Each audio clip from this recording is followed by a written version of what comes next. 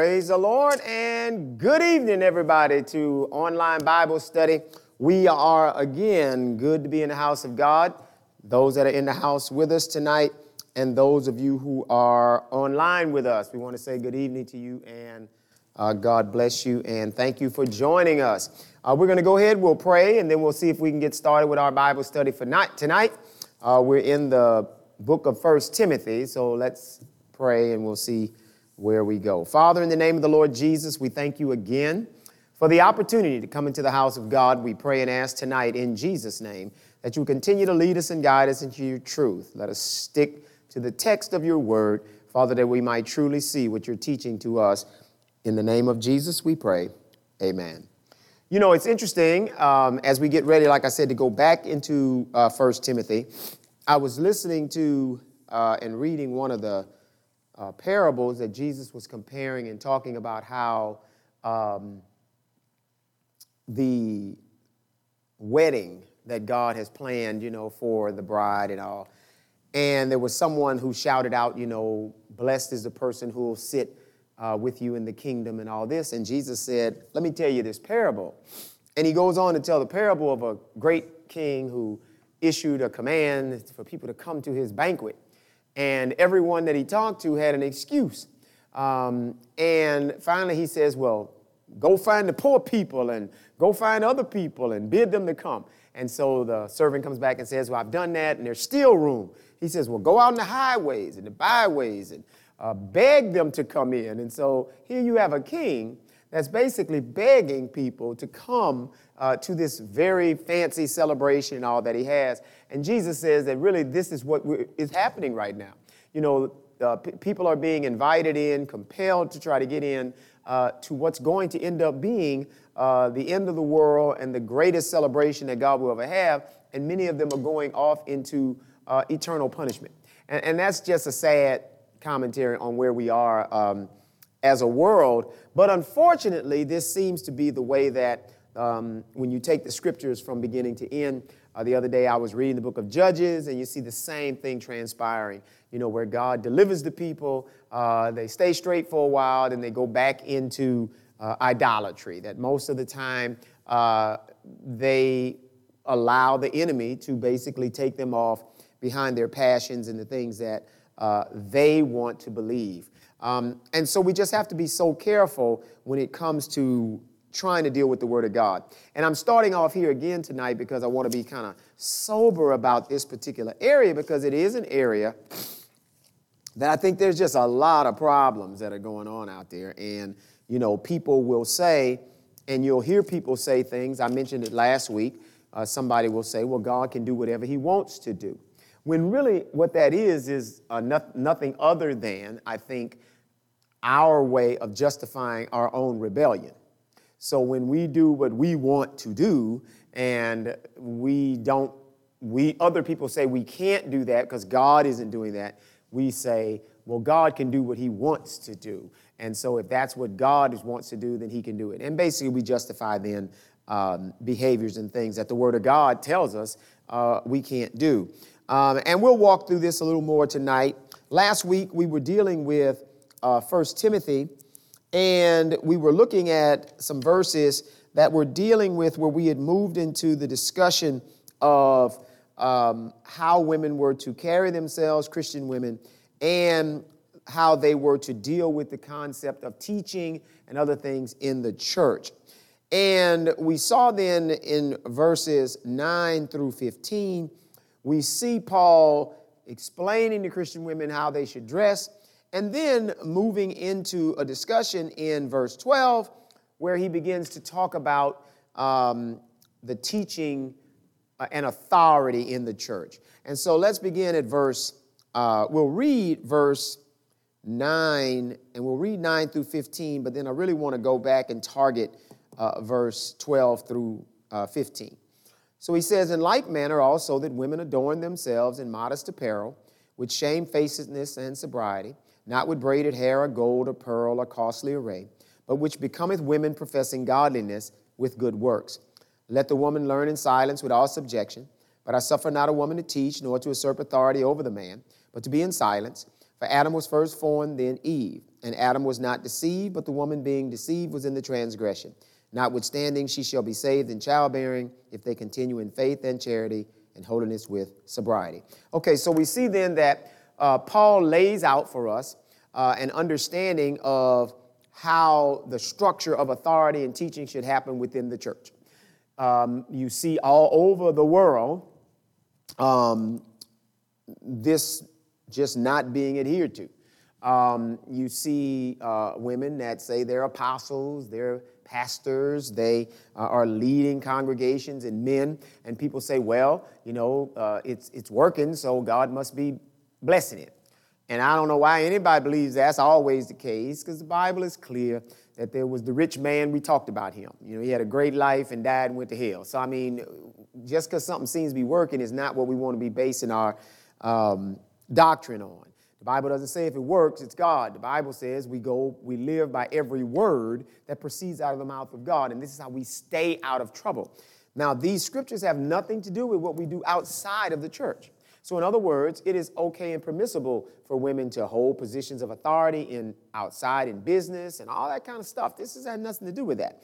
This is talking about the structure in the house of God and how God has structured it. And he structured this with the understanding that really the Bible refers to Jesus in Corinthians as the second Adam. That's what he's referred to as, the second Adam. He wasn't married, didn't have a wife, but he was referred to as the second Adam. We are the bride of Christ. We are a part of that. The New Jerusalem and his believers are considered that bride. So we would be kind of, if you would, Eve as such. So then the expectation is that whatever Adam has been commanded and told by God, Eve has been instructed by Adam, and we are to follow what we've been told. So Paul was selected specifically by Jesus, giving him a ministry with signs and wonders to prove and validate his word, and now we have the word in front of us. And to me, it doesn't really take a lot of teaching of it. It takes more just willingness to break down and say, okay, I'm going to believe it and do it. It's so plain and simple to me that I think that, delving too deep is almost really kind of like an affront to people. So people say, well, why do people do it? Well, I don't know. I think that it's the same reason everything goes on in the world. You have a whole women's lib movement that's tied directly to the idea because men have been fairly oppressive with women and things in various ways. And so then you end up with this struggle that goes back and forward. But the Bible tells us in the book of Genesis, we can see where this struggle comes from. And it makes sense to me why Jesus keeps saying that the way is narrow and few going to be that find it. It makes sense to me. It's unfortunate. I told Sister Laura this morning that people really need to think about, that people are dying and they're going to go to hell and stuff like that. They're going to miss God.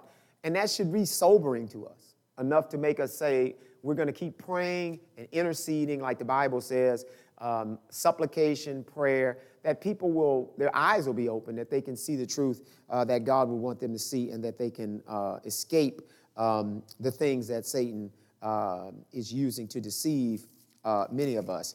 Now, the Bible tells us that we can see the genesis, if you will, for lack of a better term, no pun intended, of where the original sin began. If we go to the book of Genesis chapter 3, last week we read the scriptures where we saw God forming Adam, and he formed Adam first, and he had already commanded Adam as it related to certain things, making sure that he was clear that he was not to eat of the garden. We see this, we saw it in Genesis chapter 2. So let's see if we can look at that, Genesis 2. And we'll look at verse 15 through 18. All right, so we'll look at Genesis 2, and we'll look at 15 through 18. It says, "And the Lord God took the man and put him into the Garden of Eden to dress it and to keep it. And the Lord God commanded the man, saying, Of every tree of the garden thou mayest freely eat, but of the tree of the knowledge of good and evil thou shalt not eat of it. For in the day that thou eatest thereof thou shalt surely die. And the Lord God said, It is not good that the man should be alone, but I will make him an help meet for him." And the Bible tells us that God formed all these beasts and animals, and many times, this is why you hear the foolishness now. Just think about it. Watch this. This is why you hear the foolishness now when men many times will say, my dog is my best friend. Or, my pet. Or whatever they're saying, because they don't want to acknowledge that they need a woman. They just don't want to need a woman. I mean, I'm just me and my dog, I'm fine. No, you're not. God didn't make a dog to be your helpmeet, okay? He can go fetch a stick and he can do all that, but that's not what God did. And so we see here God doing this. God says, it's not good for man to be alone. I will make an helpmeet for him. And out of the ground the Lord God formed every beast of the field and every fowl of the air and brought them to Adam to see what he would call them. And whatsoever Adam called every living creature, that's their name. And Adam gave names to the cattle and to the fowl of the air and to every beast of the field. So there's no Eve anywhere now at this point. So he's naming animals and they're coming and he ain't got no friend. But for Adam, there was not found an helpmeet for him. Out of all this that God did and made, there was not what he needed. And the Lord God caused a deep sleep to fall upon Adam. Now remember, God's already told Adam what not to do in the garden. You can't eat from that tree. Don't do it. Now he puts Adam to sleep. He took one of his ribs and closed up the flesh instead. And the rib which the Lord God took from man, he made a woman and brought him to the man. And Adam said, this is now bone of my bones and flesh of my flesh. She shall be called woman, because she was taken from man. Therefore shall a man leave his father and his mother, and shall cleave unto his wife, and they shall be one flesh. And they were both naked, the man and his wife, and were not ashamed. Then you got all the white space between verse 25 and chapter 3. See that white space right there? All right. The very next thing says, now the serpent was more subtle than any beast of the field which the Lord God had made. And he said unto the woman, now, of course, Adam didn't talk to the woman before this, I'm pretty sure, all right, because the Bible is clear that God told Adam what not to do. Eve was nowhere around. God brings animals, does other stuff, says he don't have anybody. He forms the woman. Then Adam says, bone of my bone, flesh of my flesh. She shall be called woman. And the next thing we hear about is the devil. So, but something happened between the devil showing up, and I'm pretty sure Adam was hanging out with Eve and they were having conversations. And he was telling her things as he was doing the garden and doing his thing, and she was helping him, and they were having a great time. They were naked. Nobody's, ashamed. We're just having a wonderful time in his garden. Now we get to chapter 3. Now the serpent was more subtle than any beast of the field which the Lord God had made. And he said unto the woman, now for some reason then, Eve is wherever she is, and at this point we have to believe at this moment she's probably by herself, even though we're going to see something in a moment that makes it seem like she's not. But I don't think that's what makes sense, but we'll see about it as we keep going. And he said unto the woman, yea, hath God said, ye shall not eat of every tree of the garden? And the woman said unto the serpent, we may eat of the fruit of the trees of the garden, but of the fruit of the tree which is in the midst of the garden, God hath said, ye shall not eat of it, neither shall ye touch it, lest ye die. Now, the serpent did not challenge what God said. You're going to watch it. You'll see. He didn't challenge that God said it. So where did Eve hear that? She heard it from Adam, because nowhere are we given a record that God independently came back and said to Eve, okay, Adam, you chill out while I talk to Eve. That didn't happen. God made Adam. He told Adam what to do. Then he gave Adam a helpmeet. Adam and Eve had whatever they had going on. Adam told Eve whatever he told her that God said, and she accepted it. Instead of, well, I ain't heard from him. I'm going to see if I hear from God. That ain't what happened. He told her, she accepted it, and they went on about the business. And then the devil showed up. Now watch, the devil he don't even bring Adam up. He goes directly after God, which is Adam, what she got it from Adam, who gave it to her and told her what God said. So he didn't challenge that Adam didn't hear from God. This is what he says. He says in verse 4, and the serpent said unto the woman, you shall not surely die, for God doth know that in the day you eat thereof, then your eyes are going to be open, and you're going to be like gods, knowing good and evil. So, in other words, what he does is he doesn't say, who told you that? Or Adam told you that? How you know Adam heard that from God? You know what I'm saying? He doesn't do that. He goes straight because he knows God said it. He knows Adam heard God, and Adam told her the truth. He's distorting now the truth.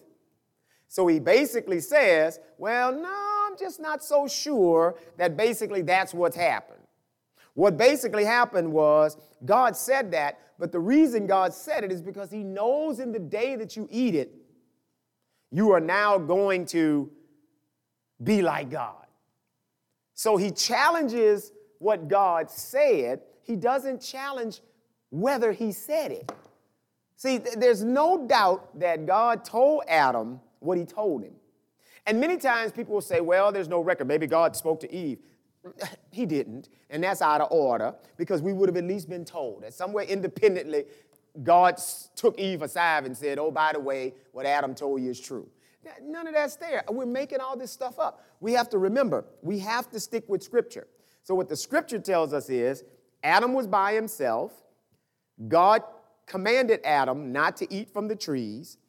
God then tried to bring Adam a helpmeet. He brings him all these animals and stuff. Bible says there's nothing there for Adam. God then makes Adam a woman. She's his helper. They're naked and they're running around together. Then the devil shows up. So when the devil shows up, all we know is there's nothing else, no independent scripture that would tell us where Eve got this information. She would have had to have gotten it from Adam.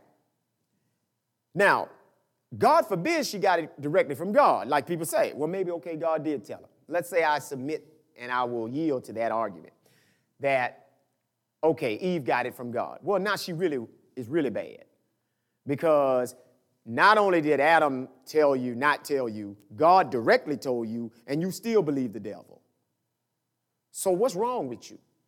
You see what I'm saying? You got to understand something is going on. Something is happening here, and we got to understand what this something is about. Because this takes us fast forward to why Paul says, let's go back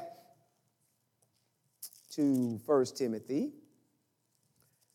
This is why Paul says, when we get in 1 Timothy again, when we look at chapter 2 and we look at verse 13, he says, for Adam was first formed, then Eve. And Adam was not deceived. That's simple enough. We don't need no Greek for that. But the woman being deceived was in the transgression. So the Bible tells us then that Adam wasn't deceived. So he just outright followed Eve. And the woman being deceived was in the transgression. So now let's go back and let's see what happens. So we see then that the devil is dealing with her. We see then in verse 6, he begins to utilize all of the things that we said are the things that the Bible says that God hates about the world. And the woman saw that the tree was good for food. Remember, the devil tempted Jesus in his hunger. And that it was pleasant to the eyes. And a tree to be desired to make one wise. So here you have the lust of the flesh, the lust of the eyes, and the pride of life. There they are right there. That's what the Bible says. They're all of the devil. That's what God doesn't like. The lust of the flesh, the lust of the eyes, and the pride of life. All right. I don't mean to keep bouncing y'all around, but of course it's the better way to do this, I guess, since I keep joking around saying it's Bible study, so we'll try to use the Bible. So what I'm going to do then is let's just do this right quick so we can see. Let's validate this with each. Let's just take it line upon line, a little bit at a time. So let's go to the first epistle of John, chapter 2, and let's look at verse 15 through 17. All right, so we're going to 1 John, chapter 2. We're going to read verse 15 through 17. Love not the world, neither the things that are in the world. If any man love the world, the love of the Father is not in him. For all that is in the world, the lust of the flesh, the lust of the eyes, and the pride of life is not of the Father, but is of the world. And the world passeth away, and the lust thereof. But he that doeth the will of God abideth forever. So remember, we're talking about the will of God. What did God say we're supposed to do? That's the word. So now we see this happening in Eve. This is why God hates the world. You see, if we go back in verse 6, Genesis 3:6, and the woman saw the tree was good for food. All right, so there we are with the lust of the flesh. You know, the Bible says that people's bellies are their gods. Here we are, the lust of the flesh, good for food. And the lust of the eyes. So she saw that it was pleasant to her eyes. And the pride of life, desire to make one wise. You're going to be like God.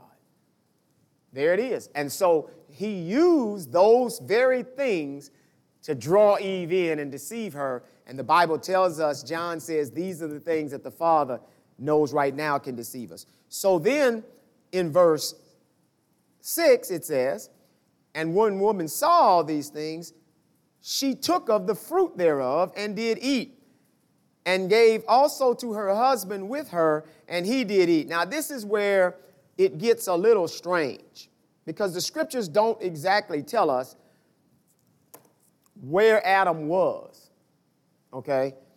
Because it seems somewhat odd that the devil would be having this conversation with Eve, and then Adam is standing there and he doesn't intervene in any way.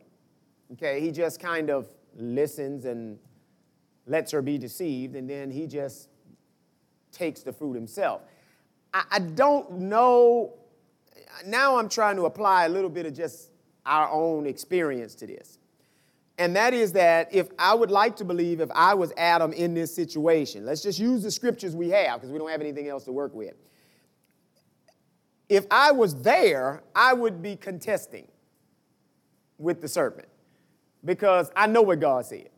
And Eve, I know what I told you. You know what I'm saying? I would think. Now, the only other thing that could happen is this serpent, and because you got to remember now, Adam was formed and God was making these animals and bringing them to Adam. So it's not like Adam is not aware that this is a creature, okay? He would know, you know, you were created, you're a creature. You would think Adam would know this if he was there. So it appears to me that something happened. And I think that what probably happened, it says, and the woman saw that the tree was good for food, and it was pleasant to the eyes, and a tree to be desired to make one wise. She took of the fruit thereof and did eat. Then it says, and gave also unto her husband with her, which makes me wonder, did she take it back? Wherever Adam was, whatever Adam was doing, did Adam show up? And she say, man, you got to taste this.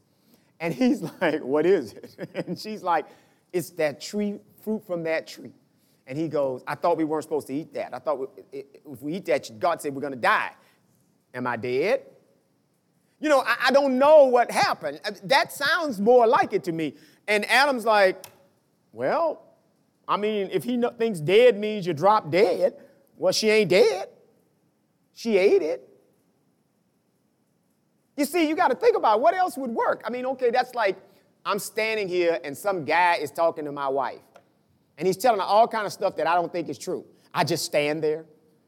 And then she turns and tells me, did you hear what he said?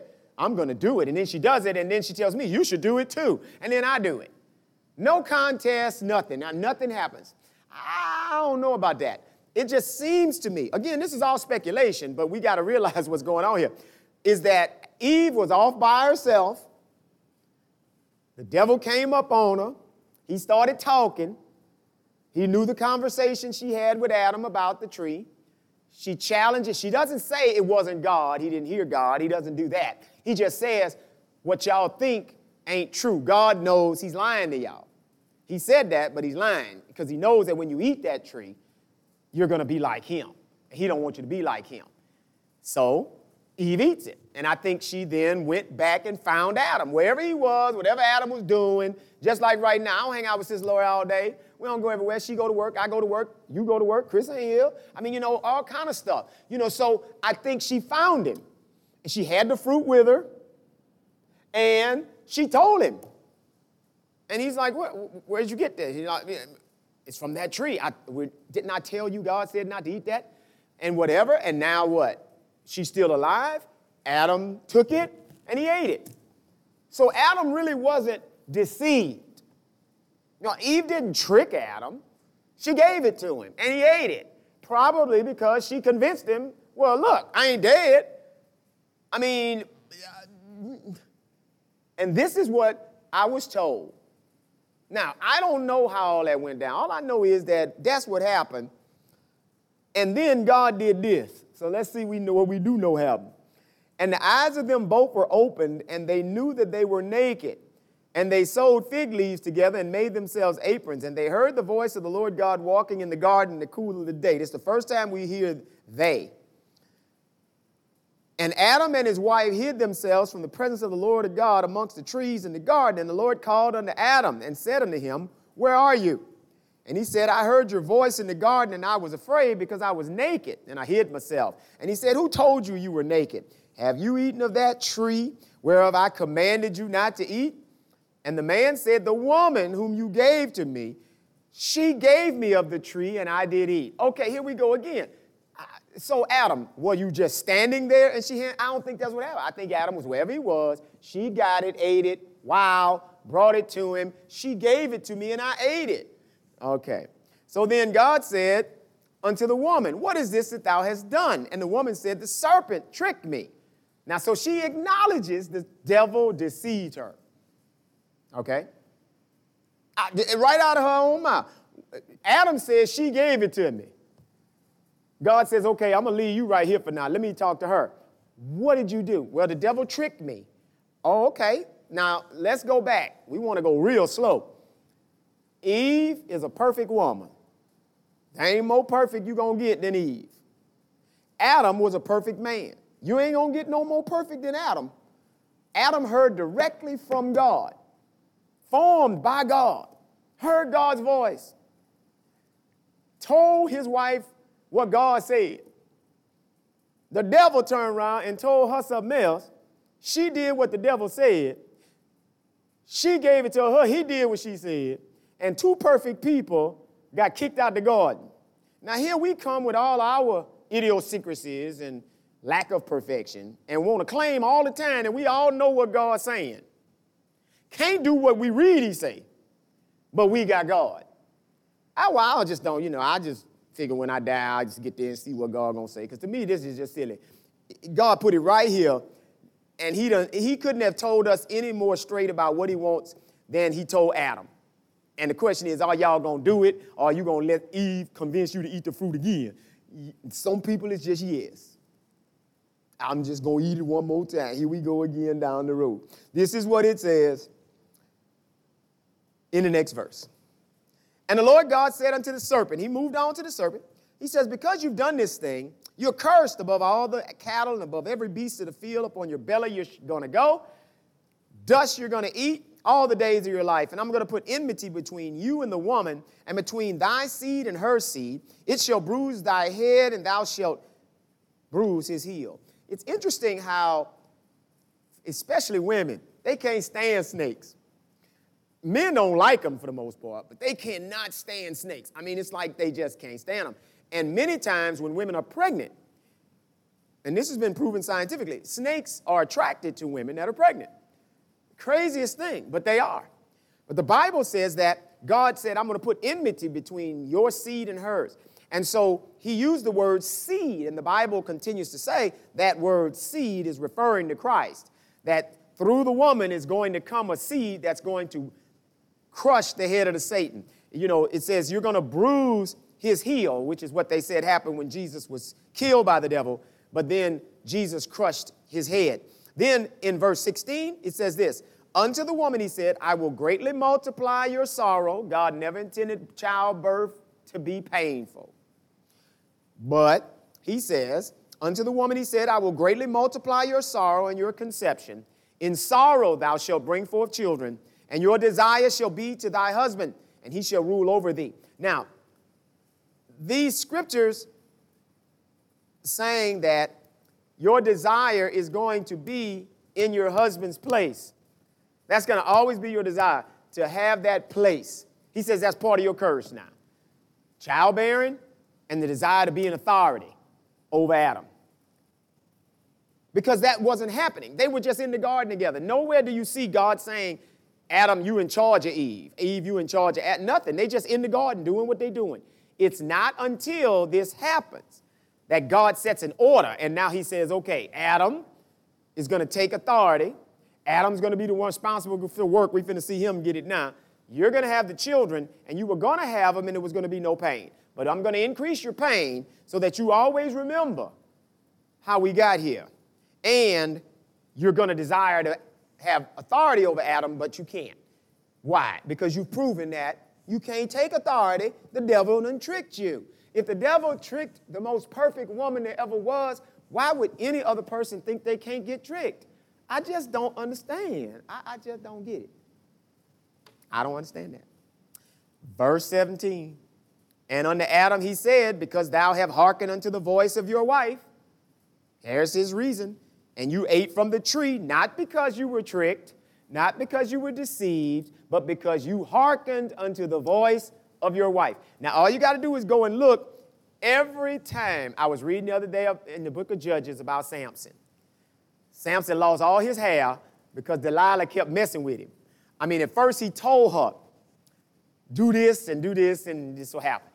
And he lied to her. And Samson, the Philistines on you, he jumped up and beat him up. And she eventually started crying, why you lied to me? Finally, he told the truth. He said, I can't take it no more. He told the truth. They cut all his hair off, and he lost all his strength. So you see consistently these men yielding and ending up in trouble. So everybody needs to understand positionally what God is trying to do. This doesn't make women bad or men bad. This is the nature of things, and we have to understand it and be willing to accept it. When we're not willing to accept it, we're open to deception, real deception then. This is no different than what we're seeing today. You know, today I think my wife and I were just talking about it. It's supposed to be Women's Day or something. I don't know what it's called. And she said the president's wife, I guess, honored a transgender woman. Now, you pick the day for women to honor a transgender woman. Okay, so now you see the whole thing flipping on itself. There was I mentioned this maybe a couple Sundays ago, but now it's just making even more sense to them. This lady had been a lesbian, and she is still a lesbian feminist, which basically means she don't want man, and she is a feminist, right? She now is saying, here we go, the ultimate has occurred. Now white men are taking over, they just done took women, being a woman even. So now it's like the whole thing done flipped on its head. I was a feminist. I can't stand men. I don't want men. I think men, we should rule over them. Well, now the same men have become women. And now they're ruling over you as women. They're outrunning you in races. They're outswimming you. They're outlifting you. They have taken over womanhood. And now they don't know what to do with it. So now men are taking over womanhood. And I don't think nobody knows how to react anymore now. So now it's like, have you really joined us? Or have you actually defeated us? Because even the young women are all screaming, we can't beat you at weightlifting. We can't beat you running. We can't beat you. Well, I don't know what to tell you, welcome to the new world of women. I mean, what are you going to say? Well, it's the absolute consequence of failure to follow the order of God. That eventually this is where you get. All right, so then he tells Adam, because you hearkened to the voice of your wife and you ate from the tree, which I commanded you not to eat, you are cursed, the ground is cursed for your sake. In sorrow you shall eat of it all the days of your life. Thorns, thistles shall it bring forth to thee, and thou shalt eat the herb of the field. In the sweat of your face shalt thou eat bread, till thou return unto the ground, for out of it wast thou taken, for dust thou art, and unto dust thou shalt return. All right, so now we see that this is why a man is charged with responsibility for his family, and he's the one that got to go to work. That the bottom line is, and when stuff ain't going right, ain't nobody trying to hear about your wife ain't got no job, and we got all them cheering. Anybody want to hear all that? Get you a job, get you 2, or get you 3. Whatever you need to do, sweat, work, take care of your family. That's your responsibility. Simple as that. You can't put it on your wife. You can't try to make it her responsibility. Her responsibility, she can help. I mean, women can work if they want to work. We're not saying they can't.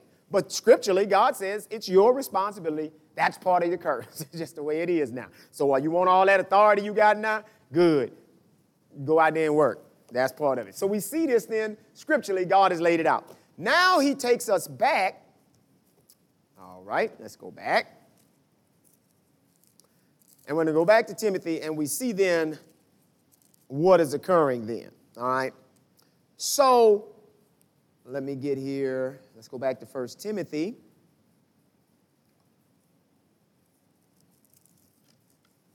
And we can take a look here, 1 Timothy chapter 2 again. So we see then that he tells us then, he says, now this is kind of why he's saying what he's saying. People will say, well, this was cultural at the time. And we know it's not cultural because we see he talks about Adam and Eve. He helps us to understand why he's setting this order. And he's not saying that women can't teach, women can't be an authority. He's saying they should not be teaching men and they should not be an authority over men in the church. Simple as that. That's what the scriptures say. For Adam was first formed, then Eve.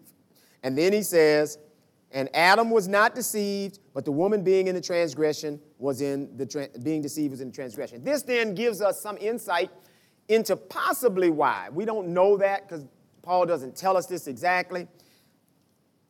It appears that there is something about this that caused Eve to be deceived by the enemy. We don't know what that is, but we do know that the fact that this is the case has caused God to set this order inside of the church. Then he goes on and says in verse 15, notwithstanding, she shall be saved in childbearing if they continue in faith and charity and holiness with sobriety. And that scripture has really been interpreted, I told you last week, to mean what the Bible was saying about Eve's, the seed of the serpent would bruise his heel and he would crush his head, or he would bruise his head, and that she would be saved in childbearing. That as a woman, you don't have anything to feel bad about. Yeah, Eve got deceived, but the bottom line is that the only way we get saved is through the birth of a child. So the divine child, Jesus. And on top of that, every single man of God, authority of God, has to come through a woman, and he got to have a mama.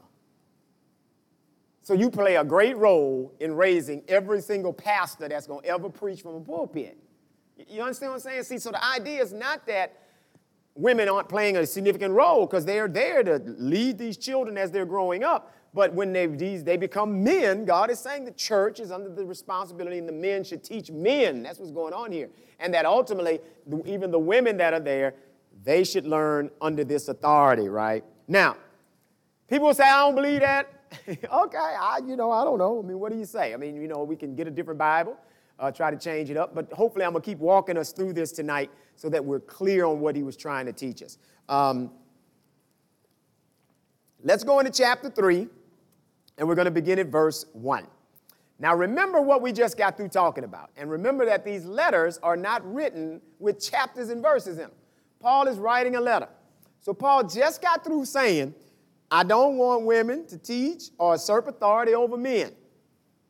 All right? So my position is that Paul is saying, there's no way, unless you got a church full of women, you can't be the pastor. You cannot stand in that position. You can't be the apostle over the church. You can't stand in those positions. Now, the next verse says this. This is a true saying. If a man, all right, let's stop right there. If a man, so now we see in the verses prior to this, Paul is talking about women of certain authority, assuming authority and teaching men. Then we now see Paul say, don't do that. And then Paul's about to start talking about the qualifications of a bishop. The word means bishop, pastor, overseer of a church. And he starts off saying, this is a true saying. If a man desire the office of a bishop, he desires a good work. Now, why would Paul 3 sentences ago say, I don't want a woman taking authority over me and a teacher? But when I use the word man here, I'm not talking about man, the gender. I'm talking about mankind. I've heard that one, all right? I've heard people say, yeah, but also the Bible says in Jesus Christ there's no longer bond, male, female, bond nor free. We're all one in Christ. Yeah, that's right. But that doesn't mean that you're sexless. That don't mean that there's no bond, no free. There were people in bondage and there were people freedom. He's saying in Christ, Jesus does not look at us and say, because you're a slave, I treat you different or I respect you differently. Or because you're a woman, I treat you differently or I respect you differently. The Bible says, we just read it out of 1 John chapter 2, he that does the will of God will abide forever. Not he who does what he want to do. Not he who does stuff for God. None of that. He who does the will of God will abide forever. The will of God, we know, is what God said in his word. All right, so here we go. This is a true saying. If a man desires the office of a bishop, he desires a good work. A bishop then must be blameless, the husband of one wife. All right, there we go again. We're not going to talk about yet so much the qualifications of the bishop. We're going to talk about it in a minute, but we want to dispel this woman thing. And I'm not trying to beat up on it. I want to just get it straight. That's why we ain't doing it up here, but they can do anything they want in the world. I just ain't doing it up here because I ain't going to have God taking my head off for something that I can read because I got some common sense, okay? I don't need a lot of Greek to understand this. When you say this is a true saying, that means this is the deal. This is real. If a man desires the office of a bishop, then it says a bishop has to have one wife. Now, there has never, ever been a time in the Bible where a husband has been a woman. Never. It's never, nowhere from the Old Testament to the New has a husband been a woman. So there's no way you could take verse 1 and say, man there means mankind, male or female. Like the Bible says in the beginning, God created man, male and female created he them. Neither can you say, God can do whatever he want to do. Well, if that's the case, I don't need to be up here because I don't know what he's doing then. And none of us know. If God can do whatever he want to do, God can raise up who he want. Well, okay, if you say so. Well, then that means God, what part of this can we trust, right? If God can do whatever he want to do, then what part of what God said might he not do? What if God said, put your trust in Christ and you shall be saved? Doesn't it say that? Whoever believes in Christ will be saved.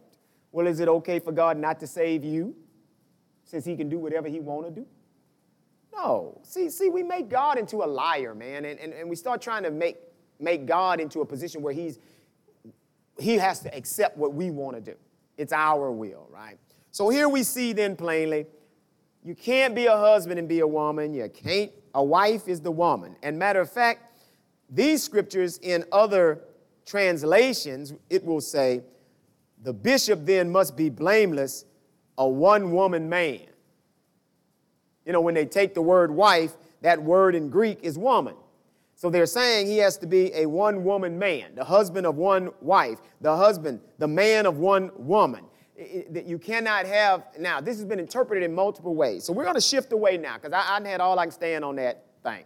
I think I'm convinced myself, if nobody else, okay? We finna start talking about the bishop, right?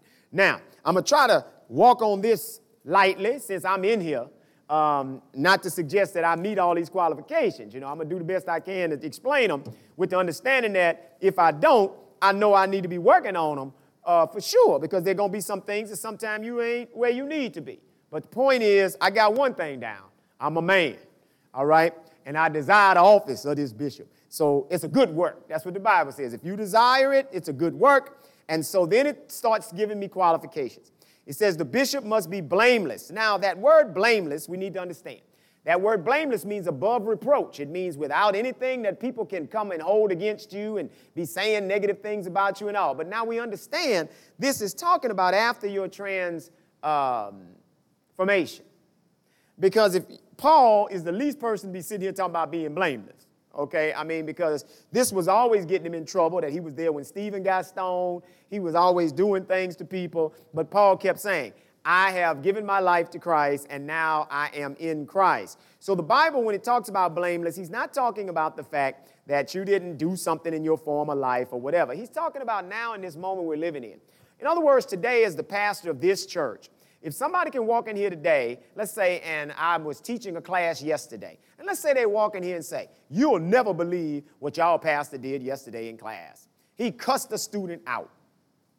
See, that's what it's talking about here. It's saying that I have to recognize that my life has to start living further and further and further above reproach because you are standing in an office that really represents God to the people.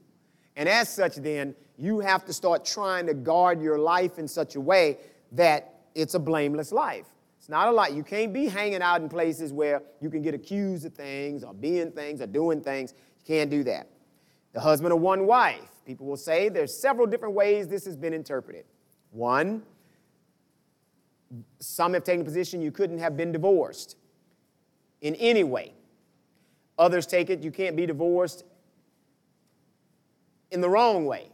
In other words, Jesus gave provisions for that. That if, Paul said if a woman abandons you or if they commit adultery or whatever the case might be, you have grounds for a divorce. And so in those situations, those divorces are legitimate. But just divorces where you just walk away from a spouse and things like that, the position was that's not right. Because what? Now you have more than one wife. Because Jesus said if you marry again, you're committing adultery. So now you got two wives. Whether you want to admit it or not, you do. So that debate's there. But that has to be resolved by whoever that person might be. Next is the possibility that it means, definitely we know it means this without a doubt, you can't have more than one wife at a time. All right, like the Mormons were doing. You can't have bigamy and polygamy and all the things that were going on in the Old Testament where David had all these wives and Solomon had all these wives. Because God even told David when he messed up with Bathsheba, if you had told me you wanted more wives, I'd have gave them to you. Abraham had more than one wife. But God was making it clear, in this dispensation, we ain't doing that. And I think for sure that's what this means. And I think that probably is the better interpretation of ultimately what it means for sure. And that is that the bishop has to be the husband of one wife. And you see the same thing applying to others like deacons and other things like this. And I think then that, but I think it goes beyond that. And the only reason I say that is because I'm pretty comfortable that I like the interpretation of the one-woman man, because if you only apply this to bishops and deacons, well, what does that mean by the rest of the men? Can they have more than one wife? And I just don't think that that's what, I think the scriptures are clear that God has now brought it back to the way it's supposed to be. Male and female, one Adam and Eve, and that's it. None of all this other stuff y'all got going on here. And so I believe that when we're looking at that, these are the multiple ways we can look at it, but for sure we know that God is very concerned about making sure that the bishop, i.e. pastor, overseer, is seen above reproach as it relates to his family and having one wife. It then says vigilant and sober. And these words basically refer to like being in the army, that the pastor has to be one that is constantly on guard, paying attention to the things that matter to the congregation and to the church, constantly in prayer, constantly trying to make sure that the things of God that apply to the congregation are being, in fact, applied. Sober-minded, in other words, not somebody who is just always jesting and light and not really of serious nature, understanding that it's important that we understand people are dying and going to hell. And people need to understand this. It's not a joke. This is real stuff here we're talking about, real life. And we see the devil constantly tearing families apart. Now you got 12-year-olds shooting people, and you got broils in school going on that, we had never seen the kind of stuff going on now that we're seeing happening in some of these places. And it's up to us to be sober-minded, at least the bishops, praying about what needs to happen. Then it says of good behavior, just basically meaning that you're not going to hear that your pastor out handling themselves in a way that amounts to the kind of behavior that you find reproachful, that you would be ashamed of, to say, oh my God, really? You know, that's just not the way we're supposed to handle ourselves. Giving the hospitality. In other words, people who we don't mind entertaining people. You know, if you notice here that, you know, Sister Lori's always doing something and we're always, you know, trying to be open with people. I joke around during fellowship, but it's really true. I love that time. It's probably one of the best times I like, going down, shaking people's hands and just talking to people and things. But that's part of what we should be. And then next, apt to teach. It means then that, you know, a pastor needs to be able to teach. You know, if you're going to be a bishop or you're going to be a pastor, you got to be able to teach the people, you know, so you should have at least the aptitude to teach, the ability to teach, and then what? Be teachable, so that you can have learned something that you can teach to people. And so these are the qualifications. Not given to wine. You know, this has been interpreted in multiple ways, one being not drinking any wine at all. It's been interpreted as not lording over the wine. In other words, that you give into it, you know, you're giving in to wine. The reason that some say that's not how you probably ought to want to look at this is because when it begins to talk about the deacons, when we get down to, let me see.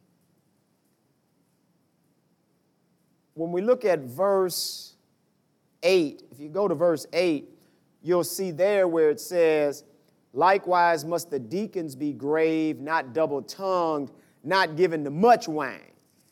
So some suggest that language in and of itself distinguishes the bishop from the deacons. That here it's saying that the deacons can drink some wine, just not much. And the pastor don't get none.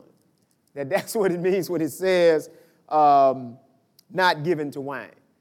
But we know for sure what you're not supposed to be is a drunkard.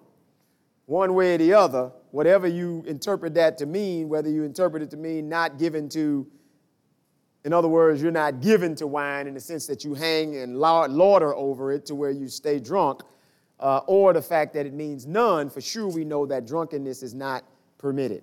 No striker. In other words, the pastor should not be a person that is the first one to strike out in church, for sure. You know, I mean, if something go wrong, you know, the pastor hollering louder than anybody else, you know, or willing to, you know, get into the fights. You see this in some of these churches, you know, where people are actually literally fighting over things that are going on. So they say the same thing. The pastor should not be that person. Now, here's another interesting one. Not greedy of filthy lucre. In other words, it says that a pastor should not be a person who is greedy for money. Now, what's interesting to me is, you know, when you look at the new prosperity movement, it's interesting how much emphasis people put on money and stuff. And they keep saying, well, it's not that I'm greedy for money, the Lord just blessed me. Well, there's got to be a reason this is put in here, and there's got to be a way that things are demonstrated. You know, I can't tell people how to manage that. I do know that the very last sentence says you shouldn't be covetous. So you take covetousness and hook it up with not being greedy for money. You shouldn't be preaching for money. That's for sure. A lot of people will say, well, they don't want to stay in the ministry because they can't make a career out of it, they say. Well, God didn't call us to careers. You know, and back in the day when people were ministers of the gospel, many of them were being beheaded and crucified and put in jail. Today, it's more like a position that people are aspiring to because they're looking for a career option. You know, I decided to be a pastor instead of an engineer, or a pastor instead of a lawyer, instead of a call. So the Bible also says that person should be patient and not a broiler or brawler. You know, in other words, it shouldn't be if you hear about something jumped off in the bar, pastor wasn't the first one through the punch. You know, you're not a brawler. These are the kinds of things that you ought to be able to look at your pastor, look at a bishop, and be able to say, okay, you qualified or you're not. In other words, if we were trying to select a pastor right now, let's say, for instance, that we were looking for a pastor for the church, these are the qualifications that we're dealing with. Verse 4, one that rules his own house, having his children in subjection with all gravity. And that word gravity actually means with dignity. You rule your house with dignity and with respect. In other words, people there, this is how the Amplified Bible says it. He must rule his own household well, keeping his children under control with true dignity, commanding their respect in every way, and keeping them respectful. So in other words, you should be raising your children in such a way that when people look at them, they command you, your presence commands their respect, and they're respectful. Now, I'll use Brother Chris as an example to me. When you look at Brother Chris, and you look at his kids, whether it's William or Andrea, not only are they both the parents, but does Brother Chris, his presence commands respect from them. I see it when they're around him from the time they were small to this day. They grown now. His presence commands respect from them. And they are respectful. Anytime I talk to William, anytime I talk to Andrea, I always feel like I get the utmost respect from them, So that's the idea, that you ought to know this person by looking at their household, looking at their children, and you could say, here's a person that is qualified for this office. And then it says, for if a man not know how to rule his own house, how shall he take care of the church of God? So your house is like a little church. So you have your wife and you have your children. Just like in the church, you have people and they have kids and you got a church. If you can't run that little house, how you going to run a whole church? If and I'm not trying to get up in nobody's business because I don't know what people do. But if you go to your house and, you getting bossed around by everybody in your house, your wife, your children, everybody, you ain't going to be able to handle no church. Because I'm telling you, when you get to church, everybody going to be your boss. Because everybody got ideas and thoughts and processes about everything. You have to be able to be respectful, but at the same time be able to make decisions and command respect so that when it's all over, you're able then to get done what God wants to get done, and the people still respect you in that sense and not feel like they're not being listened to or whatever else, or you some kind of dictator or you whatever, but they recognize and the respect comes from that. And then he says this is the last thing, and we're going to stop here with verse 7. Moreover, he must have a good report of them that are without. Verse 6. I skipped that. Not a novice. This is why you tell people they get called and go start a church. That ain't God. Not a novice, which means a new convert, lest being lifted up with pride, he fall into the condemnation of the devil. See, so in other words, I've heard people say, well, I got saved and God told me to go start a church. No, he didn't tell you that. God didn't tell you that. Maybe God told you, maybe you thought you heard, maybe you're sensing the office of a bishop, desiring a good work, but God's not going to put you in that right away as a new convert. He ain't going to do that. He said he ain't going to do that because you're going to get lifted up with pride. There's no way all of a sudden you just met Jesus and you're in charge of the whole church that somehow you're not going to start thinking you something special. And he says the devil is just going to take that and lift you up with pride, and you're going to fall into the same condemnation the devil did because your pride is going to make you fall. So he says, no new converts, make them sit down, let them go through the process, and eventually they can work their way up to being a pastor or a bishop. That's how we do this. And then he says, verse 7, moreover, he must have a good report of them that are without, lest he fall into reproach in the snare of the devil. So once again, and I challenge people on this one, at least for what I think I know, you can go out there and ask anybody that knows me, ask them what they think about me. If anybody says something really super negative, get deeper into what they say. That's all I would say. That's the only thing I would say to defend myself, because everyone that I hear, people always come back and say, somebody I saw the other day, I told them who you were, and they were going on great things they had to say about you, or whatever the case might be. Not because I'm great and perfect. The Bible just says you should be above reproach with them that are without. Well, I handle myself in such a way with people out there that they don't have anything. I haven't done you anything. I try not to do you anything. I try to give you more than even the people that work for me. If they come out and do something, if they charge me $5, I give them 10 sometime. I try to do this just out of being a Christian. And so with that being the case, God is saying that you shouldn't have people out there saying all kind of negative things about you. You know, if you walk up to somebody and you say, well, so-and-so is my pastor, and every single person you say that to, they go, I don't know about that, then you might want to check into that, because that's problematic. That should not be the case, and that brings to question the qualifications that this individual may have for that office. All right, now we're going to go ahead and stop right there. Next week, we're going to pick up with the deacons in here, and then we can get into the discussion about deaconesses and whether or not what we're doing with all that. I mean, you know, it's just, we be making up a lot of stuff, but we'll see what happens. So let's pray, and we're going to get ready to go ahead and dismiss.